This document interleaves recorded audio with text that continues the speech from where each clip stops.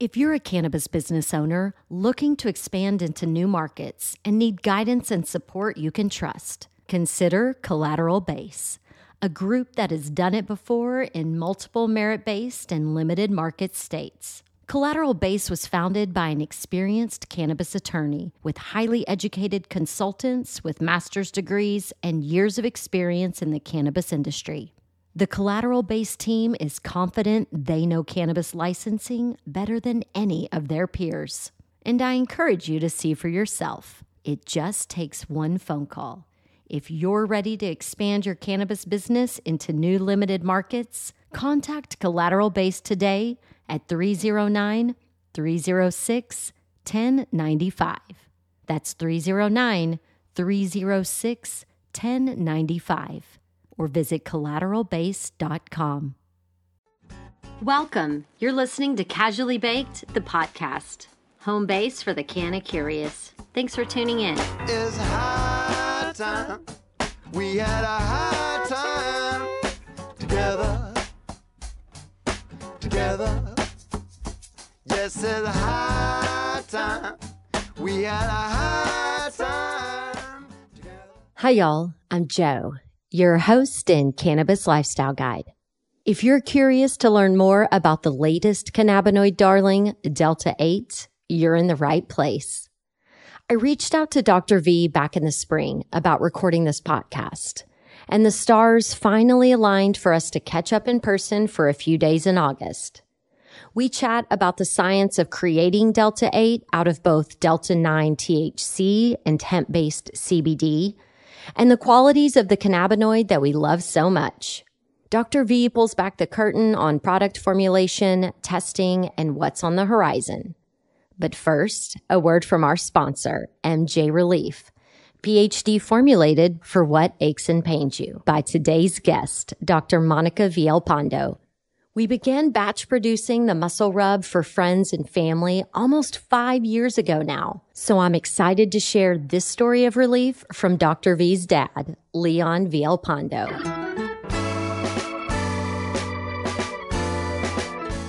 Back in November of last year, I had a significant fall in my backyard.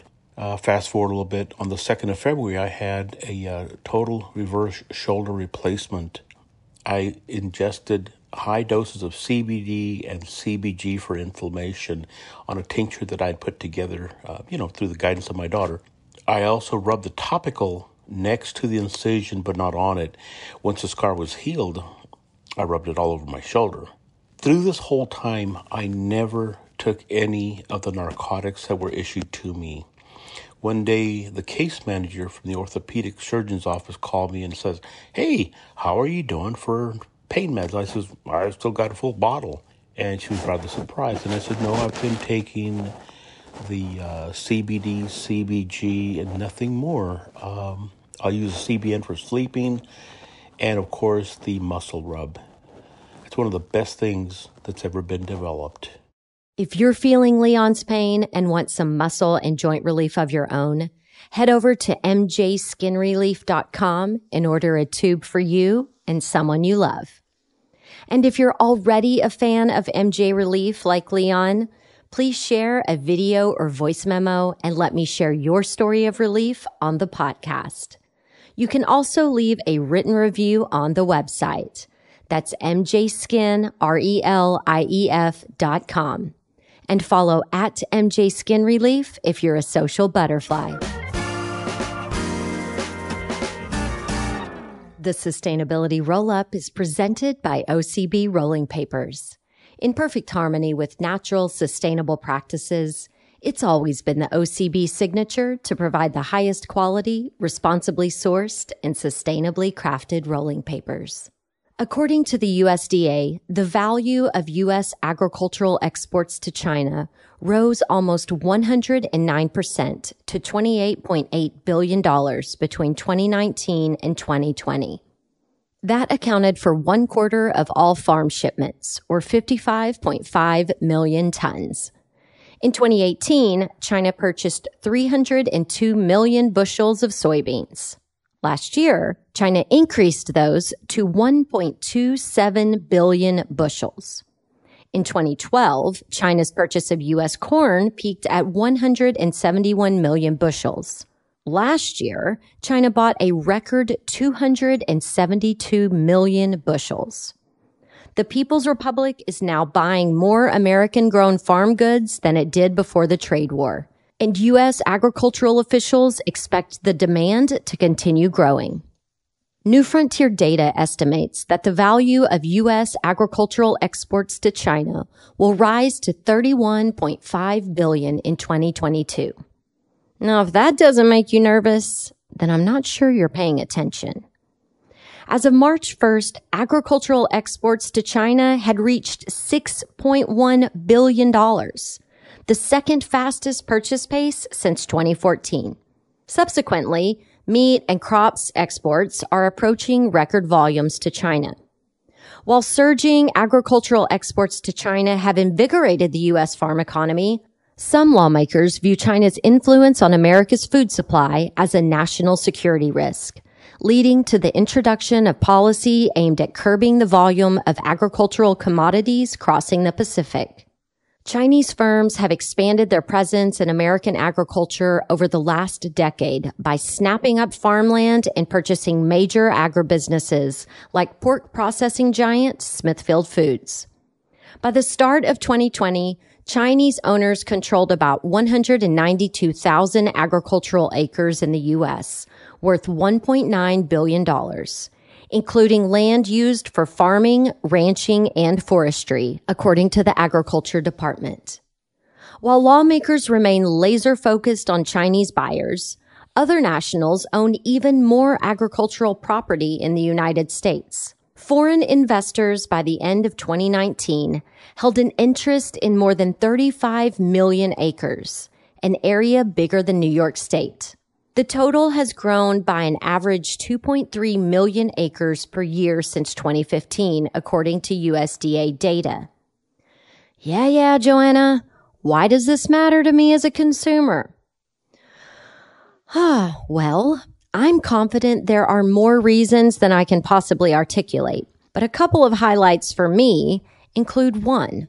It's already been established that big ag is terrible for the environment and for the health of the farm workers who tend the fields and touch those crops, and their families who are affected by the residual pesticides brought home on their clothes. And it's terrible for the factory workers who process those crops into fibers for clothes or to make compostable products. I want evidence of foreign investors honoring the land and feeding the soil using sustainable farming practices. Find one. Send them my way. I'm open. I want to know. If you live near a big ag operation, I encourage you to find out who owns that land and check into their farming practices and their involvement in the community. Of course, be warned that it's a massive undertaking to verify who really owns the land, according to Joe Maxwell, president of the progressive advocacy group Family Farm Action. Quote, "These foreign interests are pretty smart. They use different business structures to further conceal it. For example, foreign investors can set up limited liability companies in the U.S. and designate an American owner to circumvent the reporting requirements while still controlling the operation behind the scenes." End quote. If you know someone who works at a feedlot or on a giant farm, oh my God, ask them what it's like. How do they treat the animals? How do they protect and nurture the soil and care for sick plants? Is it Monsanto style, or are they actually working with nature to close the loop to create a healthy ecosystem? Ask questions. Stay curious. One of the best things I ever did for my health was to start paying attention to the source of what I was feeding myself, both physically and mentally.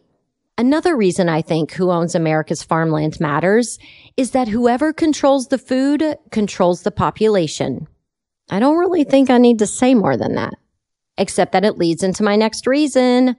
The majority of U.S. farms are experiencing either severe drought or flooding. Water is being restricted or cut off to many small farms, including the one where I live in California, jeopardizing harvests and people's livelihoods.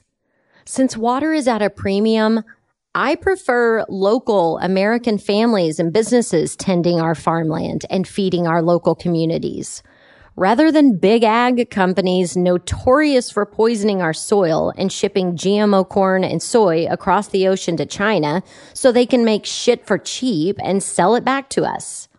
Much of it under the guise of being green, I might add. Never mind that those compostable straws you feel better about using made 2 trips across the Pacific Ocean to get to your lips.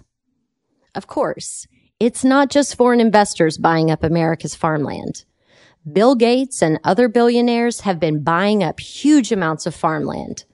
Gates is now the biggest owner of farmland in America. Yikes. Like fucking triple yikes. And that's according to a Forbes report. After years of reports that he was purchasing agricultural land in places like Florida and Washington, the land report revealed that Gates, who has a net worth of $121 billion, according to Forbes, has built up a massive farmland portfolio spanning 18 states. His largest holdings are in Louisiana with 69,000 acres, Arkansas with almost 48,000 acres, and Nebraska with over 20,000 acres. Additionally, Gates has a stake in over 25,000 acres of transitional land on the west side of Phoenix, Arizona, which is being developed as a new suburb. Gates now owns 242,000 acres of farmland across the U.S., mostly through third-party entities by Cascade Investments, Gates' personal investment vehicle. According to Forbes, it is not known what Gates is doing with the land, although most of us have a pretty darn good idea, and Cascade Investments refused to comment on the issue. In terms of individual landowners, Gates is still far behind 2 media moguls, John C. Malone, who is in the top spot with 2.2 million acres of ranches and forests, and CNN founder Ted Turner, who owns 2 million acres of ranch land. Amazon's Jeff Bezos is also investing in land on a large scale, according to the report. While these billionaire quote-unquote philanthropists and technocrats are acquiring land at an accelerating speed, the future of owning private property will virtually cease to exist for the average American family. The money flowing into agricultural real estate from other countries, billionaire philanthropists and technocrats makes it difficult for new farmers in the U.S. to afford land as these asshats bid up the prices. I'm personally witnessing 3rd and 4th generation farmers reluctantly set to exit the industry because they simply can't afford to stay operational under these dire circumstances. According to Maxwell, when this land changes hands, they're going to gobble it up, he said of foreign buyers. These investments artificially increase the value of that land, which then denies young and beginning farmers opportunities to farm. All right. So what are the small actions that you and I can take right now to make a positive impact in our communities? Step 1 is to seek out, meet, and support your local farmers. If you live in a metro area, make a habit of shopping at the weekly farmers market rather than the major grocery chain you frequent. And keep in mind that the majority of local farmers are farming organically, but they aren't certified organic because it costs thousands of dollars to get that certification. And most family farms don't have the extra cash flow to make it official.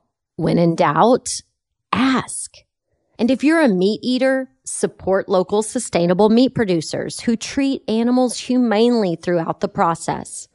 Our bodies know the difference, so you'll feel healthier while also strengthening your community relationships and the local economy. And remember those grocery shelves during the panic of 2020?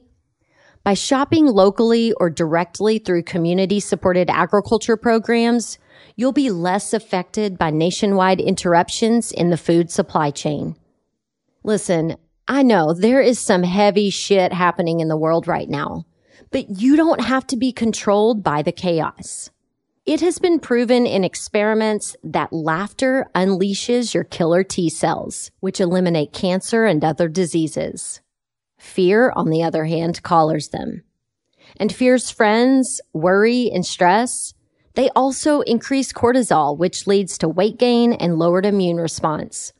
So rather than worrying, freaking out, and fighting, turn off the TV, spark up your favorite flower, and keep your spirits lifted, my friend. Happiness is a choice. Gratitude is a choice. And so is choosing the right OCB rolling papers to suit your mood.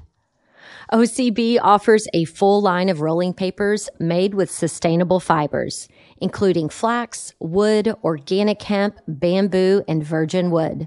All come in a full line of sizes in both booklets and cones. Right now, I'm in a single wide organic hemp phase. The smaller papers are perfect for my solo sesh. No matter which OCB rolling paper you choose, you can be assured all are vegan, GMO-free, chlorine-free, and dye-free. Plus, OCB only uses natural acacia gum for an always sticks experience, sourced from African fields that OCB has been reforesting for decades. Hey, music lovers. The Canna Mom Show podcast, in collaboration with Lamkin Guitars, is giving away a custom-built, one-of-a-kind electric guitar built by Josh Lamkin. The solid one-piece hemp wood body includes a built-in glass bowl piece. Yeah, you heard me right. You can take a hit and then play a lick. Now's your chance to help the Canna Mom Show crush cannabis stigma with your entry. Register for the hemp guitar giveaway online at lamkinguitars.com. That's LAMKIN guitars.com. The drawing will be part of a 420 celebration at the Goods Dispensary in Somerville, Massachusetts, where the guitar is on display for the month of April. But don't worry, you don't have to live in Mass or be present to win. Visit lamkinguitars.com to scope out the hemp guitar giveaway details and entry form.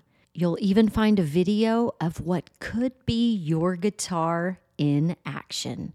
LAMKIN guitars.com.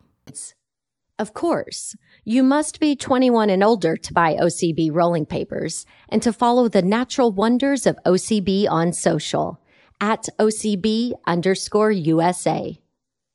If you're ready to master the art of hand rolling your joints, visit OCBUSA.com/baked to get 4 booklets of OCB and a rolling tray for only $4.99.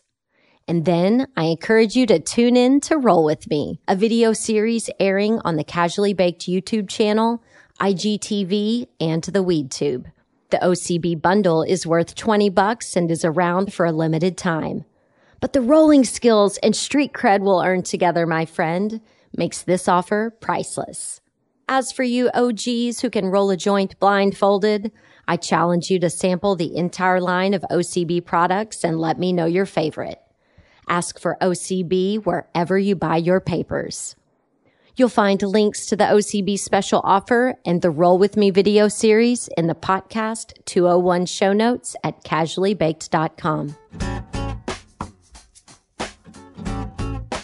The 2018 Farm Bill defines hemp and its byproducts as, quote, all derivatives, extracts, cannabinoids, isomers, acids, salts, and salts of isomers, whether growing or not, with a delta-9 tetrahydrocannabinol concentration of not more than 0.3%, end quote. Based on that language, Delta-8 slips through the cracks and is legal by virtue of its not containing any delta-9 THC. Producers are currently enjoying a brief period of limited regulation, high prices, and strong consumer demand. However, once fully regulated, opportunities will likely be limited, if not prohibitive, with significantly higher barriers to entry. As of the end of July, 34 states and the District of Columbia were reportedly allowing production, sale, possession, or consumption of Delta-8 THC, while 16 states had restricted or banned it, with legislative reviews pending in 5 states. So, what's the deal with Delta-8? If you're ready for a formulation scientist perspective on Delta-8 and firsthand info on what it's like working with cannabinoids and why the process and testing matters to us as consumers, you're in for a good one. Settle in for this smoke sesh with my cannabis soul sister. It's time to get casually baked. I got the bottle of wine, the high dollar kind. I got the West Coast smoke, but I better just take one toke. This podcast is being recorded in Eureka, California, and I am sitting in front of the one and only Dr. Monica Villalpando. It's so good to see your face again. It is always great to see your face, JoJo. Thank you for welcoming me into the Papa and Barkley Ballroom. Thank you for hosting me here. Well, thank you to Papa and Barkley for allowing me to stay in their ballroom. And that's the very small favor I could repay to you, Joe, after my year and a half of nomadic living. Well, and it's not like the nomadic living is over for you. No, not at all. But so rare is the opportunity that I can host because of my nomadic living. There you go. Now, I am pleased that you will now be spending a little more time than usual in Northern California. Me too. Yeah. You want to tell us what you're up to here? Well, there's been some big changes as of late, and I have taken on a new role as a research specialist at Papa and Barkley. And as a result, there's been some changes with Via Innovations, and I decided to close down the consulting arm of the business to really focus in and hone in on the Enviable technology, our patent pending process. And well, actually the decision to stop the consulting was first, and then still wanting, okay, I want to be in the lab. And I'd been working with Papa and Barkley for over 2 years now, and have gotten the opportunity to get to know the team. And so I approached them saying, I'm on the market for some part-time work. So I dedicate 3 days a week for them. And yeah, it just worked out. And I've just been, it's actually my first week official. I picked up my badge just earlier today, and it's just been really nice. It gives me the opportunity to go back to my roots in the lab. And I feel a creative surge come about, and just being here in Eureka, where it's so beautiful and just a different pace of life. And it's exactly what my soul needed after the chaos of, actually just being a cannabis entrepreneur. And then on top of that with COVID, I just needed to take like all of us, we all took a step back and reevaluated what was best for us and the direction we wanted to go. And so I felt that honing in on one aspect of Via Innovations was important. And then that would also free up this time to explore in the lab and be less in the boardroom, because I prefer to wear a lab coat from day to day. That's right. An extra small lab coat. An extra one. Yes, I did ask for. Well, not actually. A few extra ones in the office. Well, I have to say that Papa and Barkley, kudos to you for snagging this amazing formulation scientist to help optimize your products and create some new shit. No, I'm thrilled. It's a really nice complementary of skill sets. We're very parallel in our visions and our ambitions for the cannabis plant and the use of the products. And so for me, I also get to learn a lot about their processes and the background and the operations, not only on the manufacturing scale, but I'm very keen on discovering as much as I can about the cannabis plant that I don't know about. So that's really one of my main objectives here, being in Eureka, is to screen and okay, where are some of the black holes in my knowledge that I need to fill, and this team is definitely who I wanted to work with in doing so. And it aligns with my vision and sort of what drives me as a cannabis formulator is how can I work to implement novel formulations or technologies, but not stripping and processing the plant, really preserving it as much as possible. And the challenge with working on rosin, which is Papa and Barkley's extract form, is that it is, well, not a problem. I would say it's more of a greater challenge from a scientific perspective, because it is full spectrum. You have terpenes, terpenoids, a variety of cannabinoids. You have other plant material in there. So really, to uncover and find control with such a variable plant adds an extra level of challenge. And for me, I'm passionate about finding ways to use the plant in unique ways beyond just getting people high. And I think with the rosin and the team and my experience with them so far, it's an ideal fit for how I wanted to make that pivot in my career and develop as a cannabis scientist and entrepreneur. Absolutely. Amen to that. And the thing that I love, a couple of things came to mind. One, Papa & Barkley is one of the top 10 cannabis brands in California. I'm sure they're probably top 5. And so being able to see the operations of one of the largest cannabis companies in the largest cannabis market in the world, that's some really good marketable skills to be learning. And the other thing too is I see the juxtaposition of your experience as a formulation scientist with Big Pharma, where what I see them doing in cannabis is stripping everything down, trying to recreate molecules and patent stuff, where Papa & Barkley is like, okay, we're using the whole plant. How do we create things in the literal opposite way? Well, that's why I wanted to do it, because it is such a challenge, and it is beyond the world that I grew up on or by my formal training. But it's because of that curiosity that started the relationship from the beginning. I was with you in 2015 High Times. I immediately noticed them. We were looking at topicals. It was during the development of MJ Relief back in the day. Yeah. And when we thought it was going to be so quick and easy. But I noticed them, and I reached out and said, I love what you're doing, and then had a call, and, we crossed paths, and then one day it was one Christmas holiday. I had some time. I was like, I just want to play in the lab because I was being pulled out of the lab as I was building V Innovations. And I asked Boris, who's the COO, for a sample of their rosin because I just wanted to learn how to work with it. I'd been working with distillate and isolate before, so I wanted something new, and I knew it would be challenging. And so I made a number of topicals and played around there. And then shortly thereafter is when he approached me for this current project the project that got me in on sort of the foot in the door and getting to know the team, which is coming out early next year.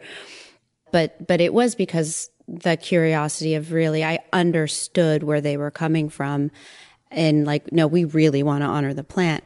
And so we can't use solvents, and we have to be mindful of how it's processing. But it's not even just about the plant. It's down to the packaging, to the ink that's being used. There's a lot of detail in the background that they're doing to ensure that we're being sustainable and a mindful company, because it's one of the largest companies and that's a larger footprint. And we're, setting the example for a lot of newcomers or existing companies. So if we're setting the right example around sustainability and mindfulness with the quality of ingredients as well as the process of the extract, that's the camp that I want to hang out with. There's a reason I made that leap out of pharma. Yeah. And so you talking about the solventless process of Papa & Barkley brings me to, the main event for our conversation is I really wanted to get in the weeds with you on this hemp produced Delta 8. I get probably 10 press releases in my mailbox every day of, some company, and they're all over the country, promoting their new Delta 8 products. And it's like everybody's jumped on this bandwagon that's on fire. Mm-hmm. And so it's like, it's not going to last long. Like there's already regulations being written to nip this shit in the bud. But I want to have the conversation about why and how it's made, because when we talk about hemp and we talk about the natural way that this plant grows, it is predominantly CBD. There are very, very trace amounts of any sort of THC, be it Delta 9, Delta 8, whatever. So for something to be advertised as hemp-based Delta 8 gummies or hemp-based Delta 8 flower, there's been some chemical shit happening to that for it to get to that. Like, that's not natural. And so I just want to like have that conversation so people, consumers, they can still make those decisions, but I want them to do it with eyes wide open. Yeah, and from an informed position. Yeah, absolutely. Well, anyone who's spoken to me at any length knows that Delta 8 is actually one of my favorite cannabinoids. I first discovered or worked with Delta 8 in 2017, first working on the development of the Level Tab linguals and then moved it on to the Level Pro Tabs. Well, that was a cannabis company. So that was actually converted from Delta 9 to Delta 8. And so you can imagine Delta 8 and Delta 9 are very structurally similar. There's just a position of a bond within the ring, just one position change. So, and in fact, Delta 8 is more thermodynamically stable than Delta 9. So it's as like a lower energy. It eventually, Delta 9 will turn into Delta 8. Is this from what would cause that reaction? Heat, age, or what? Well, time, but you can definitely bolster that with reaction with chemistry. with chemistry. Yeah. Yeah. No, definitely. There's you'd have a solvent system and like a pH dependent reaction that needs to occur. But the important thing is that there is still solvents and processes involved, and it is, as a formulator, I still would not want to do that conversion myself. You have to be a very well-trained chemist, synthetic chemist, medicinal chemist, organic chemistry. You really need to know what you are doing. When I was working on the Pro Tabs, I actually tried the Delta 8 last. For whatever reason, I was more interested in trying the other cannabinoids. But once I tried it, I absolutely fell in love with it. And for me personally, it really helped enhance my yoga practice. I know we talked about that in a podcast some years back. Mm-hmm. And I handed it out to all of my other fellow yoginis in the studio, and they loved it. And they had some very similar effects. So I was surprised that it really wasn't doing that well. And I think that Delta 8 never picked up. And that's because nobody knew what it was. Yeah. So if you don't have a shelf talker and a little bit of education happenings, people are like, I don't know what that new thing is, but I really know that Delta 9 works for me. And in fact, until we really started talking about Delta 8 and Delta 8 being put on shelves, nobody was calling Delta 9 Delta 9. It was just THC. Yeah. Yeah, so absolutely. That's where it was when those things entered into the market. No, absolutely. And it was definitely very much ahead of its time.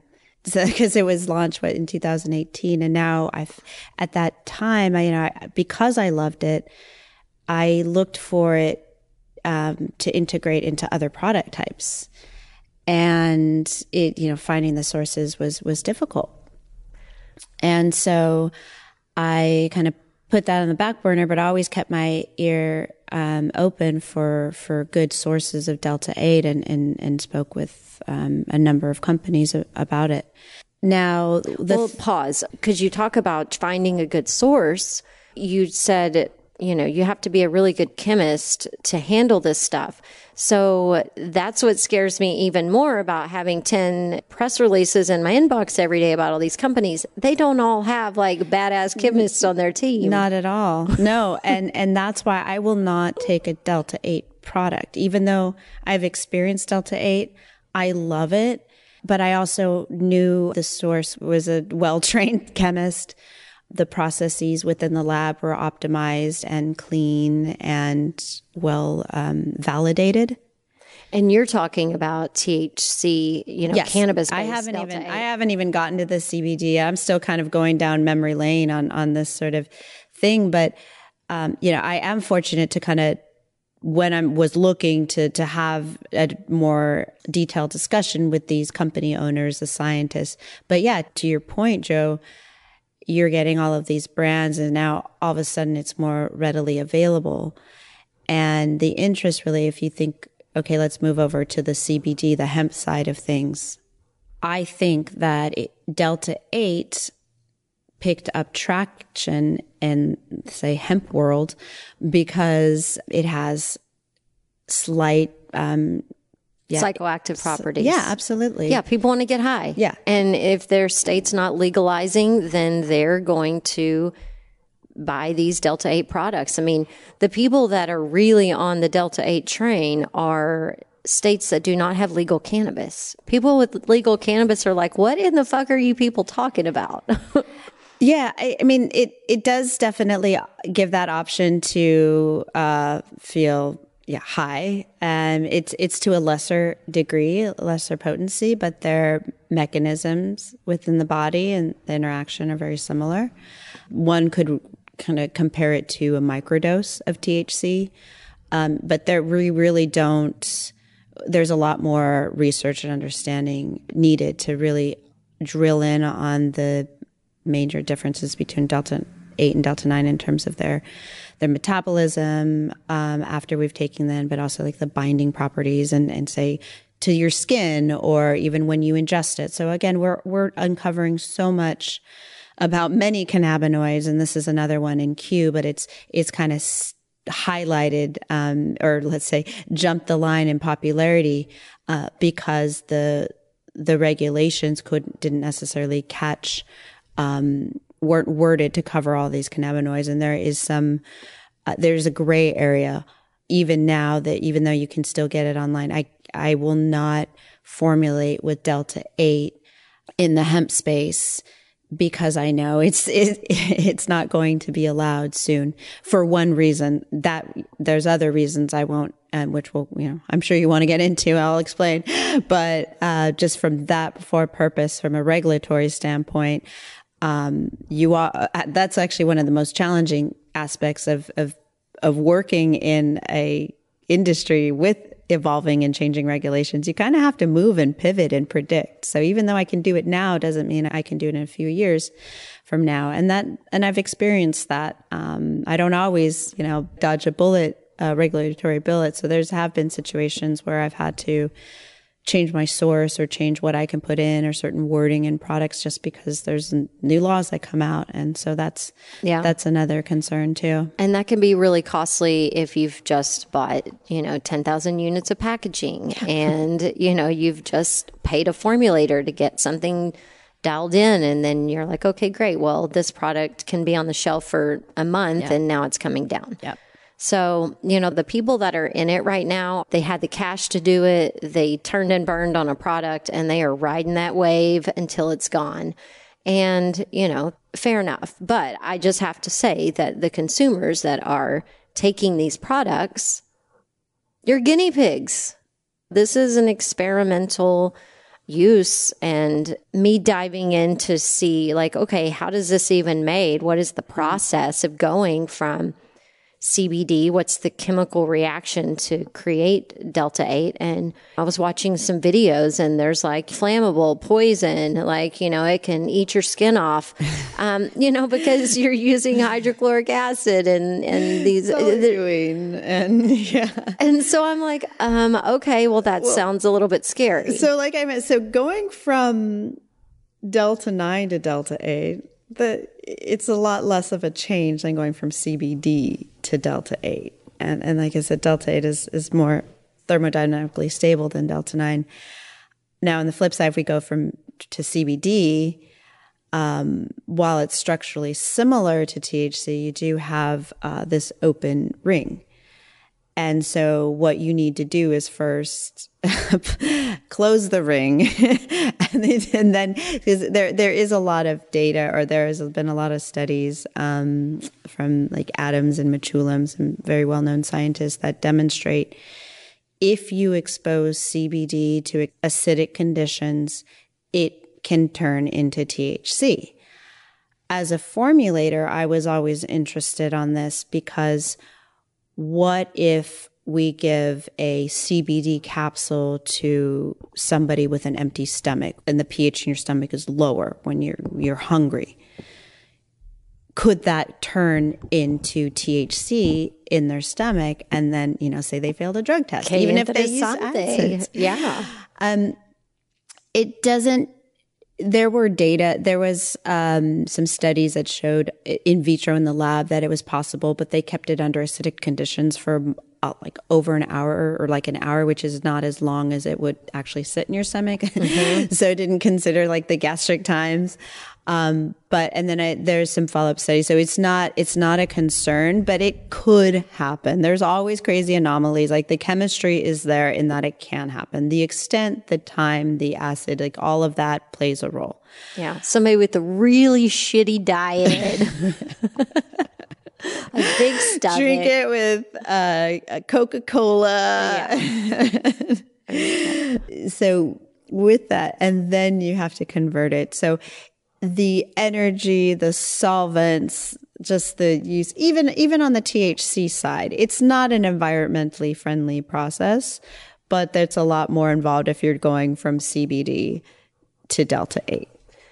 So there are different acids that can be used in this process. The one on the video I watched, the guy said, hydrochloric acid was the one that he used in his little example of telling us how to make it, but then telling us not to try this at home. On YouTube. Yeah. No, I know that's absolutely terrifying. And it's bad for the cannabis industry, for those of us who want to do it right and who are in it for the long haul. Because how I view it as, there's a surge in interest with Delta 8. We don't know. People, are playing, classically trained chemists on YouTube. And and I actually have spoken to a cannabis scientist. I say the word scientist in air quotes, who's like prideful with having done all of his chemistry training on YouTube. And that said, not to say you need to be a formally trained, and because people can learn these things as they go. I mean, you're a smart person and you apply yourself 100%, but there's certain practical aspects that are needed, time in the lab. So while you can sit in front of a YouTube channel. Yeah. Did you get 10,000 hours in that lab? Yeah. Like it's just, you learn things and there's nuances and there's an art to working in a lab, whatever type of scientist that you are. So that, but I'm digressing a little bit, but my point is we have all these people playing chemists, and regulatory authorities and healthcare professionals are alarmed, as well as they should be. And so they're going to come at us very strong and hit us with a hammer because they don't understand it. And it's going quickly, and just do whatever they can to stop. And I think, I'm not to say I'm against regulations, but I want pragmatic regulations.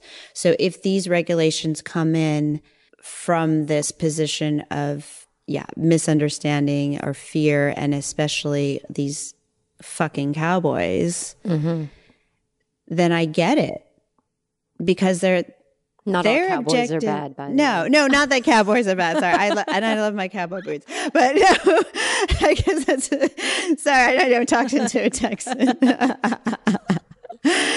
But fucking cowboys.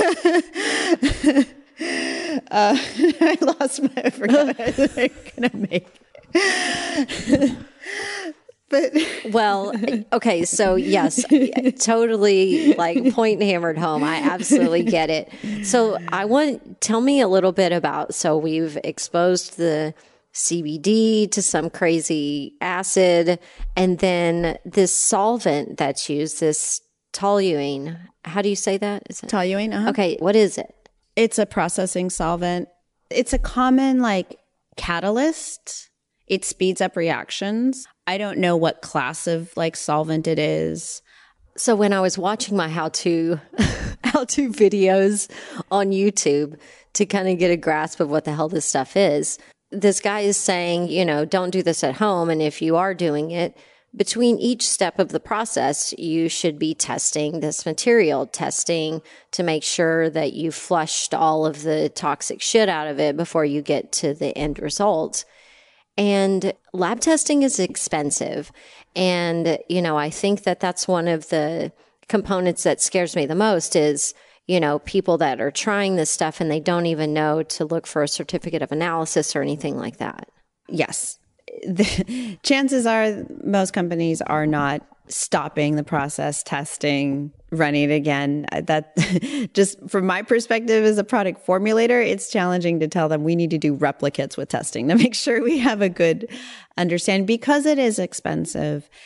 The other challenge is a lot of times labs don't know what they're looking for, or they're not doing the proper method development and validation to identify and pick up what they're looking for. So if you give a sample to a standard cannabis lab, you're going to look at potency and microbes, pesticides, for example. There are residual solvents in there as well, but it's only looking for a number of residual solvents, not all the potential residual solvents that are actually harmful that we could be exposed to. So again, labs will only tell you what they have in their process and looking for. And chances are, if you go and say, okay, this is what we're doing, make sure we're cleaning it properly, then that's another story. But again, that takes time, that takes money, that also takes understanding your science in order to do that. I can't say with confidence that I think most of these companies are. Not saying that there are none out there, but I would say that a lot of them are not doing such a thing. And it's also really challenging too, because Delta 8 is so structurally similar to Delta 9. Standard cannabis labs, standard HPLC method for potency doesn't necessarily have the resolution to differentiate between the two. Interesting. So you're saying like their equipment isn't sophisticated enough perhaps to determine the difference because they're so structurally similar? Yeah. I mean, you can with method validation, if you're talking to a lab like, hey, we have Delta 8 is a important cannabinoid in this product. Let's make sure we know the concentration of Delta 8 versus Delta 9. So you're saying communication is important? Communication is important. Yes. Or not. Go run in a box scientist and come out with with results in a product. I think that might happen. No, especially I think if there's any cannabis industry professionals out there listening, make friends with your lab.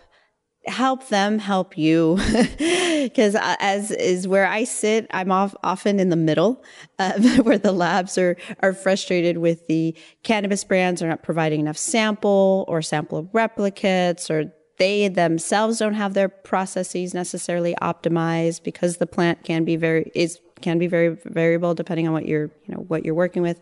But on the flip side, the analytical lab, they are also challenged with all these different product types that they're given to that they have to clean up. Think of that. Well, we could talk about the topical. Yeah. I'm like, I know exactly what you're talking about.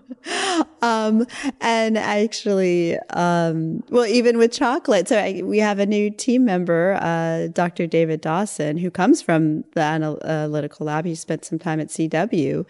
And, he found out with the influence of chocolate on affecting the potency results. So with THC. So these things matter. So knowing, really communicating with us. And so, but most of the time you will need to really get a true quantitative and qualitative assessment. With Delta 8, you're going to have to go into something a little bit more sensitive and therefore costly with your finished product too.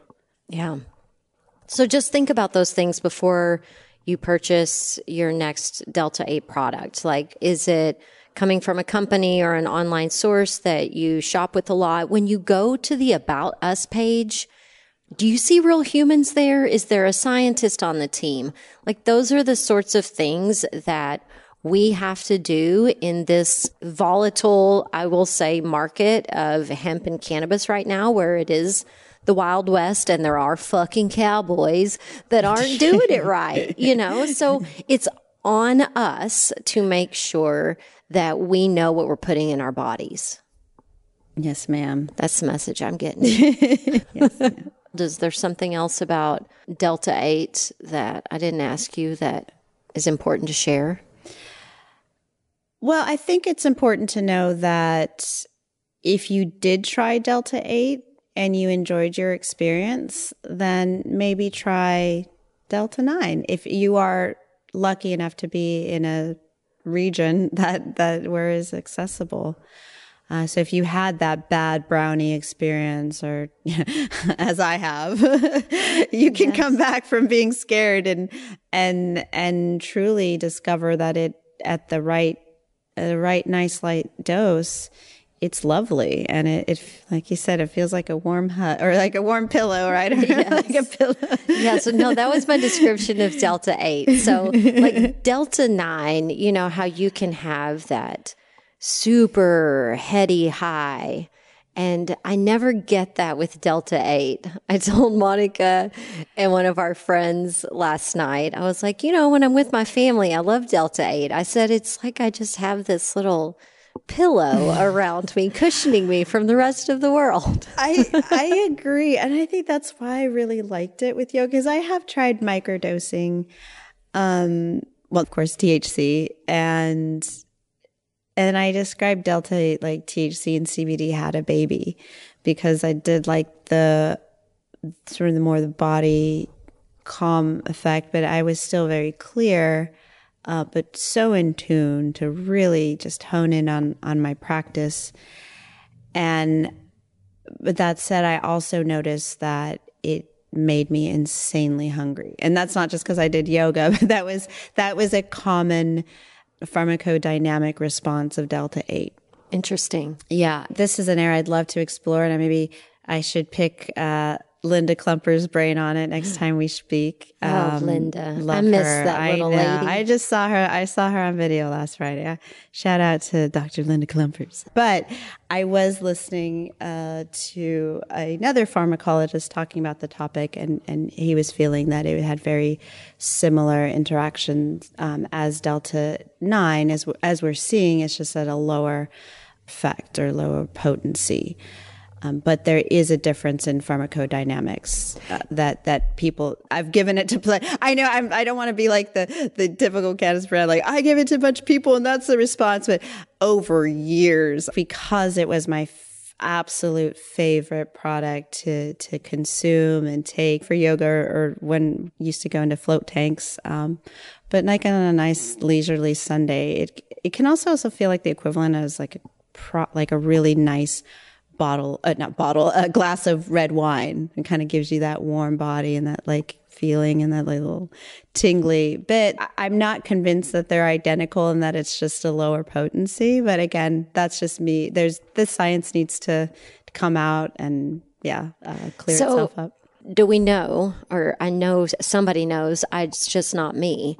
Does Delta 8, is it connect with the CB1 receptor and or the CB2 receptor? I know it has to probably be CB1 for the psychoactive experience, but is there something with the CB2 receptor as well? So Delta 8 and Delta 9 are partial agonists at the CB1 and CB2 receptors. So they bind and only partially enhance the function. So to both. Okay. Yeah, to both. Absolutely. And you would be surprised.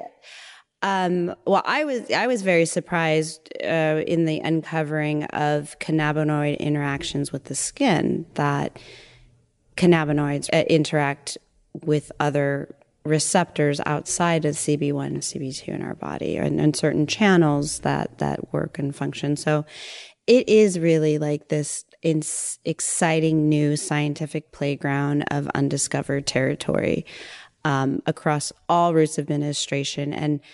we say cannabinoids is like, oh yeah, there's a class of compounds, but they are so chemically diverse from each other. They, I mean, obviously there's similarities. There's in putting them in this class, but in terms of my experience as a formulator, their physical and chemical characteristics are so distinct that you have to view this as an entirely new compound. And one of my pet peeves is when brands will just give the same claim, but do a wide variety or different cannabinoid offerings because they act in different ways. CBD is better for certain things. CBDA might be better for other things versus THC. So it's, again, not just looking at like, let's put cannabis in there. We know that, they have anti-inflammatory properties, antimicrobial, yada, yada. Yeah, but okay, which one's the best one? So that's why we start getting in a little bit more targeted. So right now, and it's also because we don't understand a lot, it's very much like throw it at the wall and see what sticks. But coming from my pharma lens, that I'd never resonated with me. And especially I was very fortunate to have worked on a wide variety of cannabinoids straight out the gate as one of my first projects. So I really got to respect the diversity just from a purely classical formulation handling standpoint. Oh, yeah. I mean, I was learning those things from you in the process. Not only do they have different effects, but they're like completely each their own ingredient, their own personality. Some are easier to work with, some are harder to work with. It's like going to the office. Yeah, it is. It is. Like one has bad taste masking. One doesn't flow very well with the others. One's too big and bulky and is harder to solubilize than the other. One slightly prefers water. Yeah, so it's just all of these different considerations that go into the product performance attributes that people are beginning to adopt, but just not quite yet. Well, thank you for sharing your knowledge and your perspective on the Delta 8 thing. I have just not talked about it because this was the conversation that I wanted to have, and there's not a lot of people that I can have this conversation with and enjoy them as much as I do you. Oh, well, thank you. So basically, folks, people are throwing Delta 8 shit against the wall right now, and they're seeing what's going to stick. So the regulations will be changing quickly. What is legal will probably not be legal soon. If you're getting quality Delta 8 stuff, great, stock up. But the other thing too is if you live somewhere where there's a huge demand on Delta 8, y'all need to be banding together to legalize cannabis in your state. Like that would be a wonderful use of your time. Yes, so, ma'am. Put that in your pipe and smoke it. Well, I love you very much. We were laughing earlier when we recorded our very first podcast back in January of 2018 together. It was like episode 20 something. 28. You and I thought we were about to have a product launching, and you got busy being a formulation scientist. I got busy just trying to put a fucking paycheck in my account. And yeah, we've now gotten to this point and things are finally clicking and, working through all of the kinks has just shown me like what it truly means to do your due diligence, to like make sure that everything is exactly right. And, and make sure that you're testing and retesting. And when the labs look weird and like why, like having those conversations with the lab, like, it's way hard to put out a really good product. And so when somebody is turning and burning a product in like 3 months, I'm like, I don't trust you. So I know like, when you have a lot of money, things can be done faster. And this was just mine and your passion project and the side hustle thing that's finally come to fruition. But, I have mad respect for people that do it right. Amen. And thank you for being one of them. Thank you for being one of them.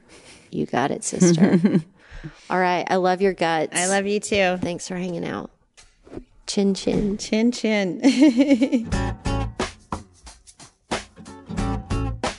If you found this Delta 8 Spotlight helpful, I hope you'll share this podcast with a friend or family member. And if you want to learn more about Dr. V, cannabis and wellness lifestyle coaching, or wine and weed retreats, head over to the podcast 201 show notes at casuallybaked.com. I am delighted to be on this journey with you, and I want to help build your canna confidence in ways that are meaningful for you. So email your canna curious questions through the website at casuallybaked.com. Or you can always DM me on social. I'm at Casually Baked on Facebook, Instagram, Twitter, YouTube, and the WeedTube. And if you're picking up what I'm putting down, become a podcast patron for $5 per month at patreon.com/casuallybaked. I say it all the time. We are all on our own journey. But life is a team sport, my friend.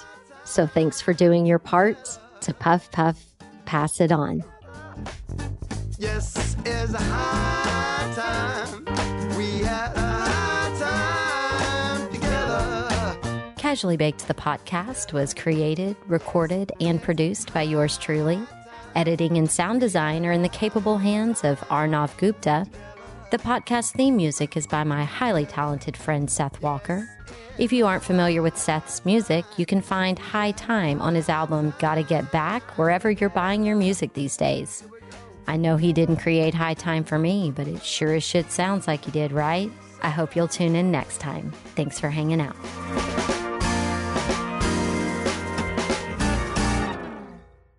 Thanks for listening to today's show.